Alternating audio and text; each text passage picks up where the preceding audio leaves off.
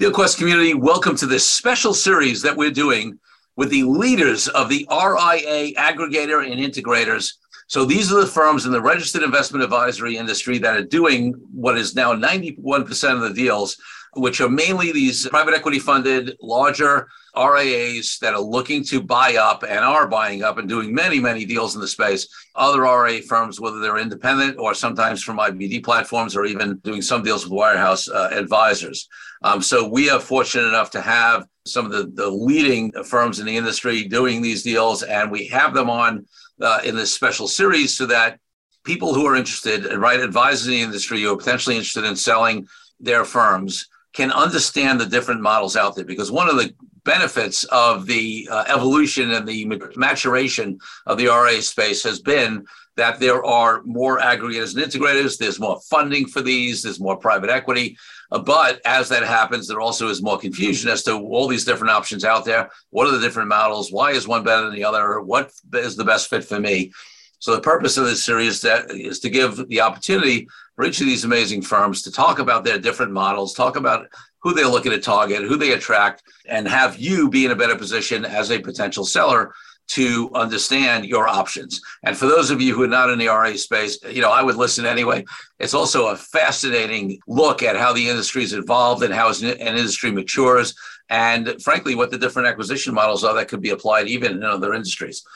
So check out all the videos in this special series on the RIA aggregator and integrators. Do you want your business to grow faster? Are you open to new and out-of-the-box ways to drive revenues and increase value? How do you imagine the most successful entrepreneurs and business leaders double, triple, or expand their businesses tenfold or more? The answer is Deals. This is a weekly podcast featuring conversations with business owners, executives, and leaders as we reveal behind-the-scenes details that give you, our listeners, the confidence to pursue your own deal-driven growth. On the show, we discuss a huge variety of deals, everything from large, complex mergers and acquisitions to smaller deals that you can do even without significant capital. My name is Corey Kupfer, and I've been supporting deal-driven growth for businesses for 35 years as a successful entrepreneur, professional negotiator, and attorney. My goal is to help you strategize, plan for, find, and complete deals that will help your company grow faster. Welcome to the DealQuest podcast. Let's get started. Matt Cooper is the president of Beacon Point Advisors, a national RIA headquartered in Newport Beach, California, with offices throughout the country, which has been very, very active in the M&A space, here. And that's why I'm having Matt on as part of this series. Matt, welcome to the DealQuest podcast. Hey, great to be here, Corey. Thanks for having me. So listen, Matt, before we get into all the deals that you've been doing and the model that you have to attract potential sellers to Beacon Point and all that good stuff, I want to take you back to when you were a little kid growing up, maybe 10, 12 years old. What did you want to be? Because my guess is the president of an RIA firm that's aggregating other firms probably wasn't in at that age, but you tell me. No, I had no idea really what I wanted to be at that point. I kind of stumbled into this field because I was in the life insurance business directly out of college, and that firm developed an RIA, and I kind of learned about it, and here we are.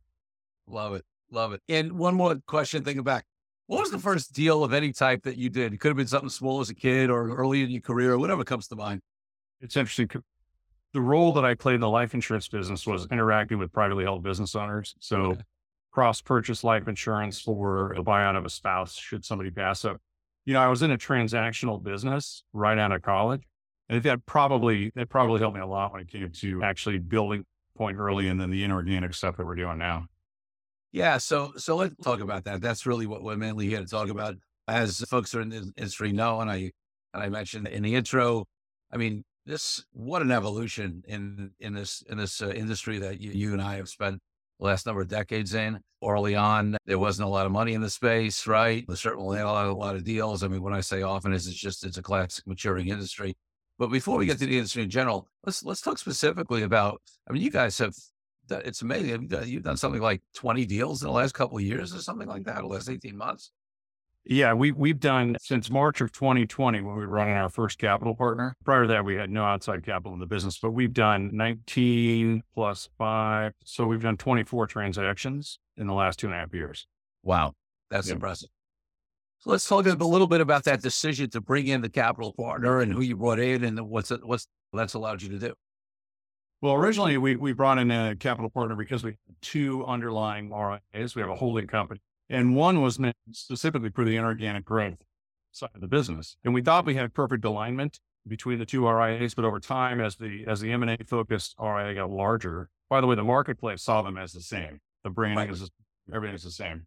But as the M&A oriented RIA got larger, we started to see some misalignment. Plus, we had a couple of older shareholders that wanted to take all of their chips off the table, find full liquidity. So it just was the right time to bring in outside capital, merge the two together. Most of the shareholders rolled the majority of their equity forward in that transaction, but we took some off too. Great. And who are your capital partners now? So the original one was Avery Partners. And then at the end of last year, we recapped the company again, and KKR is our private equity program. Sure. So that's great. Obviously KKR is a big player, a lot of powder there, and strategic help and that kind of stuff. So you really have, I mean, listen, when we talk about aggregators, integrators, the people who are doing deals in this space at the DeVoe conference, I think they said the top integrators and aggregators are doing 91% of the deals in the space. But people get on that list companies get on a list with 5-6 deals in a year. So let's say you've done 24 over 2 years, but still, so you guys have been very, very active. What does it take to do that kind of volume? I mean, a lot of people would, obviously you got to integrate these deals. You got to bring them in. How are you able to do so many deals so effectively? Well, first of all, it's not a hobby. I mean, it is a deliberate exercise, and we have teams now built out that cover both the original deal, so sourcing it, going through the diligence process to the LOI, and then we have an integration team that also post LOI jumps in on the due diligence. All the department heads at Beacon Point are a part of that process, and then we have that integration team continues post close to get the firms integrated. And knowing, just from having done this so many times now, knowing when to push fast on something versus when to relax on a little bit and let the local team that just joined kind of catch up. So it's an experience with being fully staffed and organized in doing so, but then also having the experience to know when it's time to push on the gas and when it's time to tap the brakes. Yeah, love it. So let's talk about your model, right? There's a conversation out there of aggregators and integrators, and I mean, I don't know that. I think it's a useful distinction, but I think many of the models have some blend, right? Talk about your model. The people, how much do they integrate? How much independence do they have? What happens on the branding? All that kind of stuff. Sure. So we're a fully integrated model, meaning one tech stack, one ADV, one brand, one Beacon way of doing things. Now that said, there's so much variety of choice on the investment platform or how they want to do financial planning for clients. We use both eMoney and MoneyGuide Pro, things like that. But we want to tell a consistent story in the marketplace. So what we did is we built a story around our all wealth approach. That is really 3 pillars, and it gives the local team flexibility and where they want to go deep with a client based on what the client needs and in their own voice and personality, because our Boston team has a different personality than our Plano, Texas team, which is different than Seattle and so on. But we are very discerning about who we invite under the tent with us, because we pride ourselves on being so collaborative as a group. We really need, those who they're aligned with us in terms of their thinking. I mean, the good news is it's a people business. So most of the people you run into are nice people. But the question is, are they confident, self-starting, creative entrepreneurs that have enough humility to work well with all the other partners around the country as we build this thing to serve clients? So you mentioned 3 pillars. What are they? Access to institutional quality investments, life and legacy planning, and then impact initiatives. And each one of those has quite a bit of depth to it. Sure. That's great. So with that model, who are you attracting? And I often think as importantly, who are you not attracting? I mean, one of the things that I talked about with my clients who are looking to do acquisitions is I'll say to them, hey, listen, first of all, what are you looking at in terms of model? What's your value proposition out there, right? How are you going to distinguish yourself from others? And one of the things I always encourage them to do is to do that body of work, because not only does it make it clearer to the people you are looking to attract, but it actually helps you not waste time, right, on the people who don't fit your model. So talk to us a little bit about within that fully integrated model, where you want people who are collaborative and working together, who's the right fit for that and who's not the right fit? So we target firms that are between 300 million and 2 billion in assets. Yep. From experience, those are the people that we can add the most value to their future.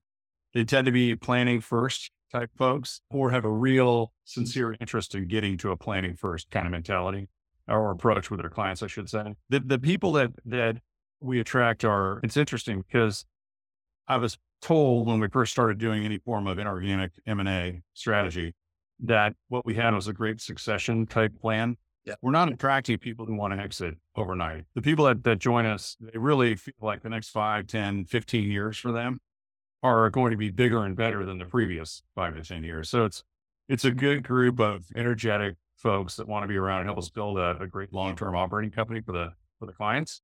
And so to that end, when we do transactions where there's always some equity involved in the deal. Now, if it's an older principal that legitimately wants to retire, but we've got a great G2 in place, that person may take all the cash or a big chunk of the cash. You guys take more of the equity, but that's fine.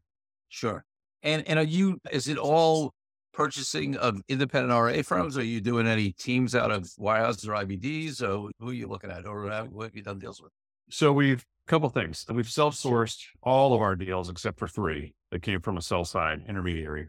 The people that were attracted are predominantly standalone RIAs. However, we've done 4 or 5 that are affiliated with independent broker dealers using their corporate RIA, and they have some legacy BD businesses like annuity trails. We put that over to RIA friendly broker dealer. Yep. We have not, knock on wood, to date, we're actually working on something that's very, very material for us right now that is in that realm of the wirehouse team kind of thing. But to date, we haven't yet done a true wirehouse team breakaway. Okay. And so that's interesting. So you've done both, mostly independent, but, and then some IBDs and now maybe, who knows, right? We'll see what happens. So that's great. So you started talking about a few things that also go to, it's interesting how these things develop, right? You said you thought it might be more succession oriented, but now it's really not in most cases. People looking to stay on. So, and you mentioned, okay, so that's part of why we do an equity piece. And I love that comment because one of the things I talk to clients often about is you want to create your structure to be attractive to the people who are going to be involved. And somebody who wants to be involved. I mean, one of the things that I know, because I do a lot of sell side, is especially for people who have longer in the industry, they say, well, do I want to take all my chips off the table right now? Right. And there are options out there where there are firms that are doing minority investments where they can take a small part of their chips off the table. Mm-hmm. But the other way to do it is that they do a full acquisition, but then what they're doing is they're getting equity and they still have upside, right? So talk to us a little bit about that model. I mean, is there a certain, and obviously what goes without saying in this interview is disclose whatever you're comfortable with, don't disclose what's disclosing. Sure. But is there a particular percentage of equity that you do in these deals, and what else is set up in the model on the way you usually do it? Yeah. What's interesting is the first 9 deals that we did with the 2 separate RIAs, those first 9 were 100% equity swaps into that second RIA. Yep. And that's what led us to really understand. And we didn't do it deliberately. We did it because we didn't have the cash at the time. Right. And so they would swap into equity. What we ended up with was a group that on average was in their mid to early 40s. And we're really excited about growing. It was like, oh, wow, we learned something there. So having equity in the mix is important, but we'll use anywhere from 20% to 60% equity. Equity is the most expensive form of consideration for us. So we want to be careful in the way that we do that, but we're comfortable going as high as 60%. Typically, I would say if it was a typical deal, it's somewhere in the high 30% in terms of equity. But it's interesting, and I know this is not the kind of deals you're doing, but I like to compare and contrast. So there are very strong views throughout the industry on all sides on the advantages and disadvantages of the minority investors, right? Some people say, hey, it's a great thing because you get to take some chips off the table, you get growth capital if you leave the money in or whatever percentage, and you still get to own your firm and all that kind of good stuff. Downside that you'll hear often is, well, you're giving up all kinds of control rights without getting bought out for the entire amount, right? You got a minority holder now, and you got to stay within budgets, and you can't do certain things.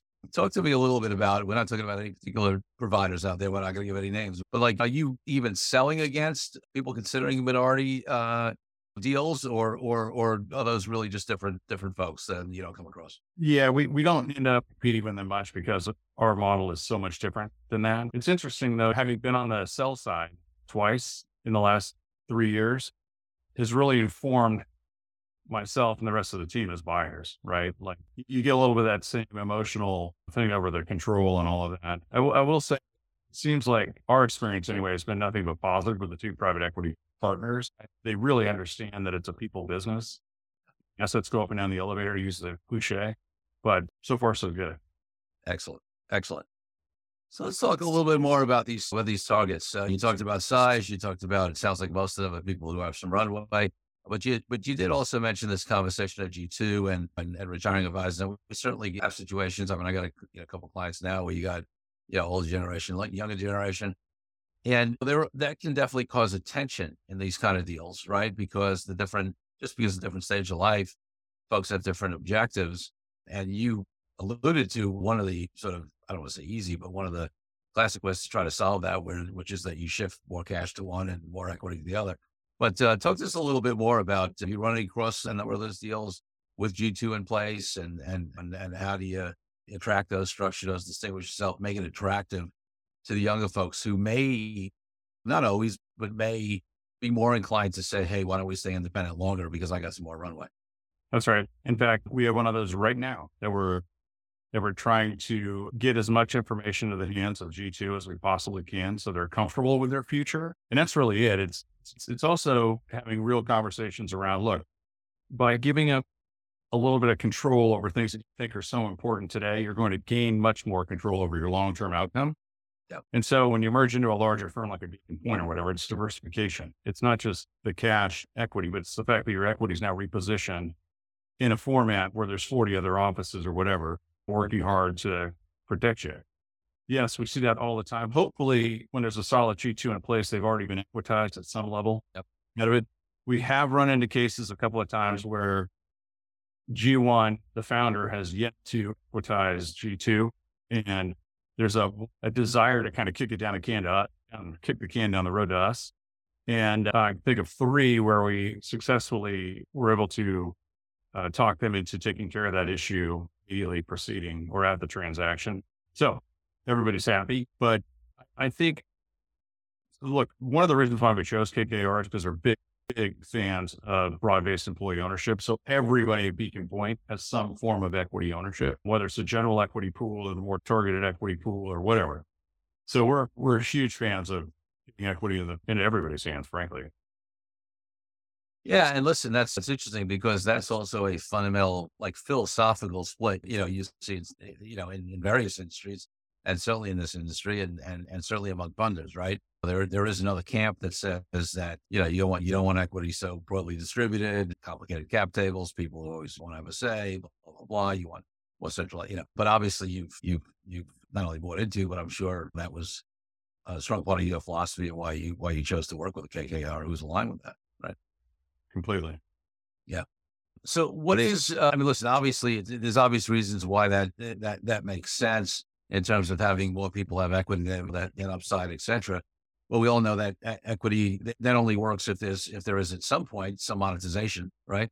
On that equity. And we've obviously seen very few, but some folks go public in this space. We've seen other folks get acquired. Is there a particular trajectory that you guys are on that you're willing to publicly talk about in terms of what the intention is? Yeah, sure. So a couple of things. This subject matter right here actually helps bring G2 along, because in the typical RIA, it's an older founder that wants the younger folks to buy some minority interest. Right. They're suspicious that this person, first of all, they have zero control, and they have to lever up oftentimes to make the purchase. So all their free cash flow is going to service there. And then you get a market like this, and they're having trouble making the debt payments. So this allows them to diversify and to kind of get out from underneath that single owner control. So actually I had our investment bankers on the KKR deal were Goldman Sachs. Yep. And so I had a conversation with them just recently about what are our options if we hit our goals, which most private equity firms run on a 3 times invested capital, multiple of invested capital, and then they're looking for an exit. Ours are bigger than that. That's just naturally the way that we tick. But so if we hit our goals, do we have the option of recapping again and replacing KKR with a single sponsor, private equity sponsor? And they said, yeah, even at that size, a single sponsor could do the deal, or KKR could sell us in this fund and roll us to another fund, or they could do that and bring in a second private equity firm alongside of us. Those are the most likely outcomes. Then you've got the option of going public. Frankly, that makes my head want to explode. So, and I don't think she wants to gain on that one either. And then the last would be selling to a strategic. And I think if I brought that up the way United Capital sold to Goldman, if I brought that up in a partners meeting, I'd probably get tarred and feathered. So I think the first three scenarios are the most likely. We recap with another private equity partner. It's likely, anywhere from 4 to 7 years from now. Because just did it 6 months ago, 10 months ago now. Yeah. And listen to, United Capital is a good example of somebody went in that direction, but I don't believe, and I'm not, you can comment on this or not. I don't believe that was Joe Duran's intention from day one. I think at some point, what happens sometimes is you run out of funders who are going to replace what you have, and you're not in a position to go public. You haven't hit those targets, and whatever, and your options shrink. So I think I don't think that was the intention from day one. Yeah, I don't know enough. We know them very well. We used to be on the floor below United Capital. That's funny.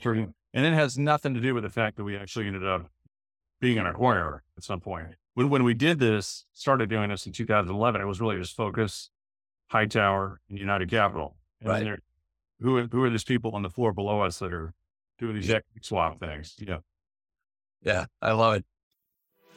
Let's take a break from the show for a minute so I can invite you to a new way to determine your deal readiness. I created a fast and easy assessment that will determine exactly how deal ready you are. Once you complete the assessment, I use your responses to identify the obstacles that are holding you back from being a deal-driven growth genius. It's as easy as heading to CoreyKupfer.com/assessment. That's CoreyKupfer.com/assessment and filling out a few multiple choice questions. I'll be checking in after the episode to see what your results are. Now back to the show. And I want to get to a conversation on how this industry's matured, all the players that have come in. But before we do that, I want to focus on one more thing, because you alluded to it, and that is this growth assistance, or this ability potentially to grow, and that addresses anybody who comes in who has any tail left on it was not a quick succession deal. Certainly, it's a concern of G2. One of the things that I've talked to my clients about is sometimes they say, well, am I better off betting that I can grow faster, rolled into a bigger place, or that I versus growing faster on my own? And you listen, lately at various of the conferences, the last few years, the bull market has covered a lot, right? I remember one of the quotes I love there was a panel of billionaires some years ago in an event I saw, and the guy's comment was that because he had gone bankrupt at some point, like had a big company and got bankrupt, and then built it up again, whatever. And somebody asked, what was his mistake in the time that he had trouble? And he said, I mistook a bull market for brilliance. But it's a line I love. So, you listen, up until very recently, right? It's easy for folks, and especially in this field, to mistake a bull market for brilliance because everybody was growing, right? Organically. But most of it was because of gains in returns as opposed to true organic growth. And if we look at the growth rates outside of the bigger players like you guys, they're somewhere around 3%, right? So they're not significant. So I think for most people, the math should be easy. But I certainly have clients who have been growing faster than that. And one of the analyses they're making is, hey, especially if they have runway, is how these guys can help me grow faster than I do on my own. Right. So the answer to that is, what if you were able to spend 80% of your time just on the area where you're best in terms of business development or whatever? So yeah, freeing up, getting stuff out of their way, allowing them to focus, bigger brand, bigger story. We've got a real push digitally and data driven through Salesforce and everything else we do from a marketing perspective that really helps these guys. I'm going to make sure this is off so it doesn't beep in our, but yeah. Then the question is, how well do they work with others? Or maybe they can find a model where they don't have to work with others. But in our case, it's, how well do you work with others? So we're not for everybody. But I would say we're for enough people that have been able to build a pretty good business. And some people just want to go it on their own, and that's their risk to take, and it's their business. So I wish them all the work. It doesn't do us any good or anybody any good for people to fail. Large, small, aggregator, non-aggregator, doesn't matter. We should all be rooting for each other, frankly. Yeah, I love that. I happen to think that although this industry has matured a lot from you and I were talking about having lunch 8-9 years ago, and that was a whole different off air, but I still think this is far from a mature industry. There's still a huge amount of room for growth. No, I would agree. But it feels definitely different today than it did just 3 or 4 years ago with respect to the number of buyers, the different options for the sellers, the sophistication of both buy side and sell side. Sellers are much more informed and much savvier than they were just like 5 years ago. So I think it's an evolving and more, it's a marketplace that's becoming more perfect, if you will, but it's nowhere near. I mean, there's more RIAs created every year than are absorbed by this consolidation movement. So it's an expanding universe. Yeah, that's a great point. And I was on with a reporter this morning, and I made that same point, because as long as the inflow into the industry, right, as long as the move to independence continues to outpace the consolidation, then obviously there's a lot more runway to go in my mind. So talk about, let's talk about that. I mean, obviously boy, there was no money in this space a dozen years ago, right? Even, barely even on the lending side, the lenders started to come in. Now, comparatively, money seems to be flooding in. But talk about that evolution a little bit, and to the extent you have a view on like where is it going to go from here? So I do think we're going to get to a place where there's a dozen, 15, 20 major players in the industry. I think the small shops will remain, because some people like to operate in a smaller environment where they're in this, all the decisions all day long, and that's fine too. And they may have a particular niche, planning niche, or something that they do that they can operate very profitably. I think that the massively profitable lifestyle business probably gets chewed up a little bit. You're not going to be able to hire. You used to be able to just hire like 2 people to assist one advisor, and they did a job, right? They just had a job. There wasn't a real career. And so you could keep those expenses, the payroll expenses, down very low. I think that's probably going to devolve, go away over the coming years. And then I think we're in a real interesting position where you've got major independent RIAs competing with major wirehouses. And I think everybody starts to look more and more alike. The good news is that more and more people need financial advice. Well, a lot of money is going to transfer from the boomer generation down, and more people need financial advice, and there are fewer and fewer advisors in the industry. So for those of us who are in and have got some runway, the secular trend in terms of people needing help is there, kind of lifting all boats up. The bad news is we do need more advisors in the industry. And so I think that the large RIAs evolving into real training centers, growing their people up as professionals, is coming. I mean, you're seeing it at Creative Planning or Mariner, or We Do It. It just depends. But I mean, I think the whole industry is becoming more professionalized, and the M&A stuff is becoming, it's a completely different ballgame from when we started. Oh yeah, no question. You made this comment about the 12, 15, 20 top and looking more like wirehouses. And that's something that some people have expressed some fear about, right? As this consolidation and aggregation in the space, as firms get bigger. I mean, listen, what we consider a small firm now was at least a medium-sized firm, but not too long ago, right? Yeah, the standards have gone up. So what do you think that risk is of, and how do you, I mean, and I'm assuming there's a desire to avoid that, right? Because everybody in this space, a lot of them have run from that model. So how do you address those fears, and what do you do to be able to scale and at the same time? Because listen, I'll say one thing. We do a lot of breakaway work in addition to the M&A work, right? And one of the things that certainly advisors complain about is the level of dealing with compliance. And a lot of compliance is not true compliance. It's risk management that the big firms do. And one of the things I often say is, listen, I sort of don't blame them in a way for some stuff, right? When you are that big, and you have many advisors, and you almost have to manage down to the lowest common denominator, because otherwise you can run yourself into trouble. So how do you, or people in the industry, not necessarily Big Point alone, but I'm sure you look at this, or anybody, scale in a way that doesn't create those pressures to create some of the environments and protections that the wirehouses have that frankly are very anathema to the independent model?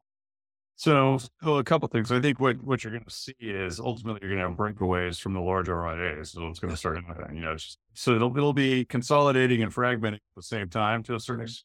For those firms that don't pay particular attention to culture and broad-based ownership, those are two really key factors. I mean, we really count on our partners around the country to help us shape and steer the business. So there's a committee system. And then there's an advisory committee of those partners from around the country that then inform us on the board about what the priorities should be for serving clients and an environment for the team experience. Yep. So the way I explain it is, how would you have liked to have been an early advisor of Merrill Lynch on the Merrill Lynch platform, call it 1958, but you were also the owner of the Merrill Lynch platform. So you're on the Beacon Point platform, but you also own the Beacon Point platform with all of us. So it's that kind of thing I think helps. And then it's those are decisions. Are they doing it in a vacuum, or are they doing it really with the input of their partners and peers around the country? We don't make decisions in a vacuum, and we try to make everybody genuinely experience that they're involved in the shaping and running of the company long term. Now, we do all the heavy lifting because that's why they joined us, but they don't lose that sense of kind of not control, but being part of the decision-making process. Yeah. Now, can we do that? So we're 25 billion or so with 160 licensed advisors. So 10 times that, it's only 1,600 advisors. So we go 25 billion to 250 billion with 1,600 advisors. That's a really nice business over the next 10 years that I think we can build something that still feels like a family and that we're very proud of. Yeah. And it's still a fraction of the wirehouse size, even with that growth, right? Tiny. Yeah. Yeah. So obviously, listen, some of your quote unquote competitors out there, some of the people are going to have on this series at the other aggregators, integrators, or in their case, maybe more aggregators, very different models, right? They built out, Focus Financial is right, one of them, right? Summit does this bunch. We list a bunch where part of what they sell is, you can keep, you can have your brand, and you can have independence, and you can all that kind of stuff. So, other than the folks that sort of, there are some folks that have a strong, when I say advisors, who have a strong preference one way or the other off the bat, but then there are some who are open, right, to the conversation. And, so do you deal with folks that say, hey, I'm really leaning towards having my own brand? And what do you say to those folks in terms of you alluded to some of them, but let's address it directly. What do you say to those folks in terms of the advantage of having a real integrated model? Well, a truly integrated model with one brand, one tech stack, one compliance department, and all that is infinitely more scalable. We think, and we believe it drives enterprise value. There may be another turn or two or three in terms of the multiple at the end of the day because of that. And our capital partner, KKR, was Focus Financial's private equity backer not too long ago. So they've seen that type of model that's not fully integrated, and now they're involved in a fully integrated model. So I think that there's a clear, follow the money. So that capital saw that and flowed back into a more fully integrated model. And I think Focus is a wonderful business. I'm not going there, but I prefer the fully integrated approach. Got it. All right. So listen, let's talk a little bit about right now, as we record this in the middle of October. This will release a little later, but in the middle of October of 2022, obviously the market has not been as good as we'd like it, or as good as it's been for the last 10 plus years. We've got some headwinds in terms of inflation, all the stuff that happens in the world, whether it's the Russia-Ukraine war, et cetera, et cetera, et cetera, et cetera, all these things that we're hearing. Talk of the R word, which I hate to play any role in it, and having anything become a self-fulfilling prophecy, right? In terms of recession, blah, blah, blah. But so at the same time, we don't want to help cause these things, but at the same time, as business owners, and we need to look at that. So what are you looking at now? How are you seeing it affecting deal flow, valuation structures, if at all? So we're not seeing it affect deal flow. So we're still seeing quite a few opportunities. And I literally spent most of the day today on Zoom calls with potential new partners as my initial introduction to them. So it's still active. Now people do want to price off of Q1, Q2, and we can't do that because we need to make sure that we have a real picture of the business that we're buying in its current state. But what we can do with structure is take into account that, look, we may be transacting in a trough, and this person's going to be our partner for the next 10 years plus whatever. And we want to make sure they're happy. And we don't want them 2 years from now feeling like they left a lot of money on the table when they did a bad deal. So we're putting recovery-based earnouts, growth incentives, recovery earnouts. So that include market, but could do it with net flows, organic flows from new clients, existing clients, where the market could help them out. So get where they were. And we'll pay them ratably from $1 up to wherever they end up by that date. Yep. Yeah, and that makes sense. And frankly, it's consistent with what I'm seeing in the market. I literally had my first client the other day pull back on, they working with a banker, and they stopped the process. First one I've seen. We have many other deals that are all going forward. And yeah, there's some adjustment to the terms in a fair way. that allows, that de-risks the deal a little bit for the acquirer. So they're not paying for money that may not show up if things continue to be bad. But at the same time, frankly, I've seen most of the players out there willing to make sure that there's an ability to recover purchase price if things come back up. And listen, smart buyers are willing to, I mean, like you said, you're not looking to get over on anybody. You just don't want to pay for revenue that doesn't materialize. But if it does, why wouldn't you want to pay for it, right? Right. Exactly right. I think that hopefully most of the damage is already done in the fixed income markets. And so the RIA community will start to get the benefit of the bonds, which have been kind of like not helpful this year. Right. Yeah. Right. Exactly. Good stuff. All right. So is there anything else, whether it's insights on the market deals or anything else that I haven't asked you about Beacon Point that you want to let the audience know?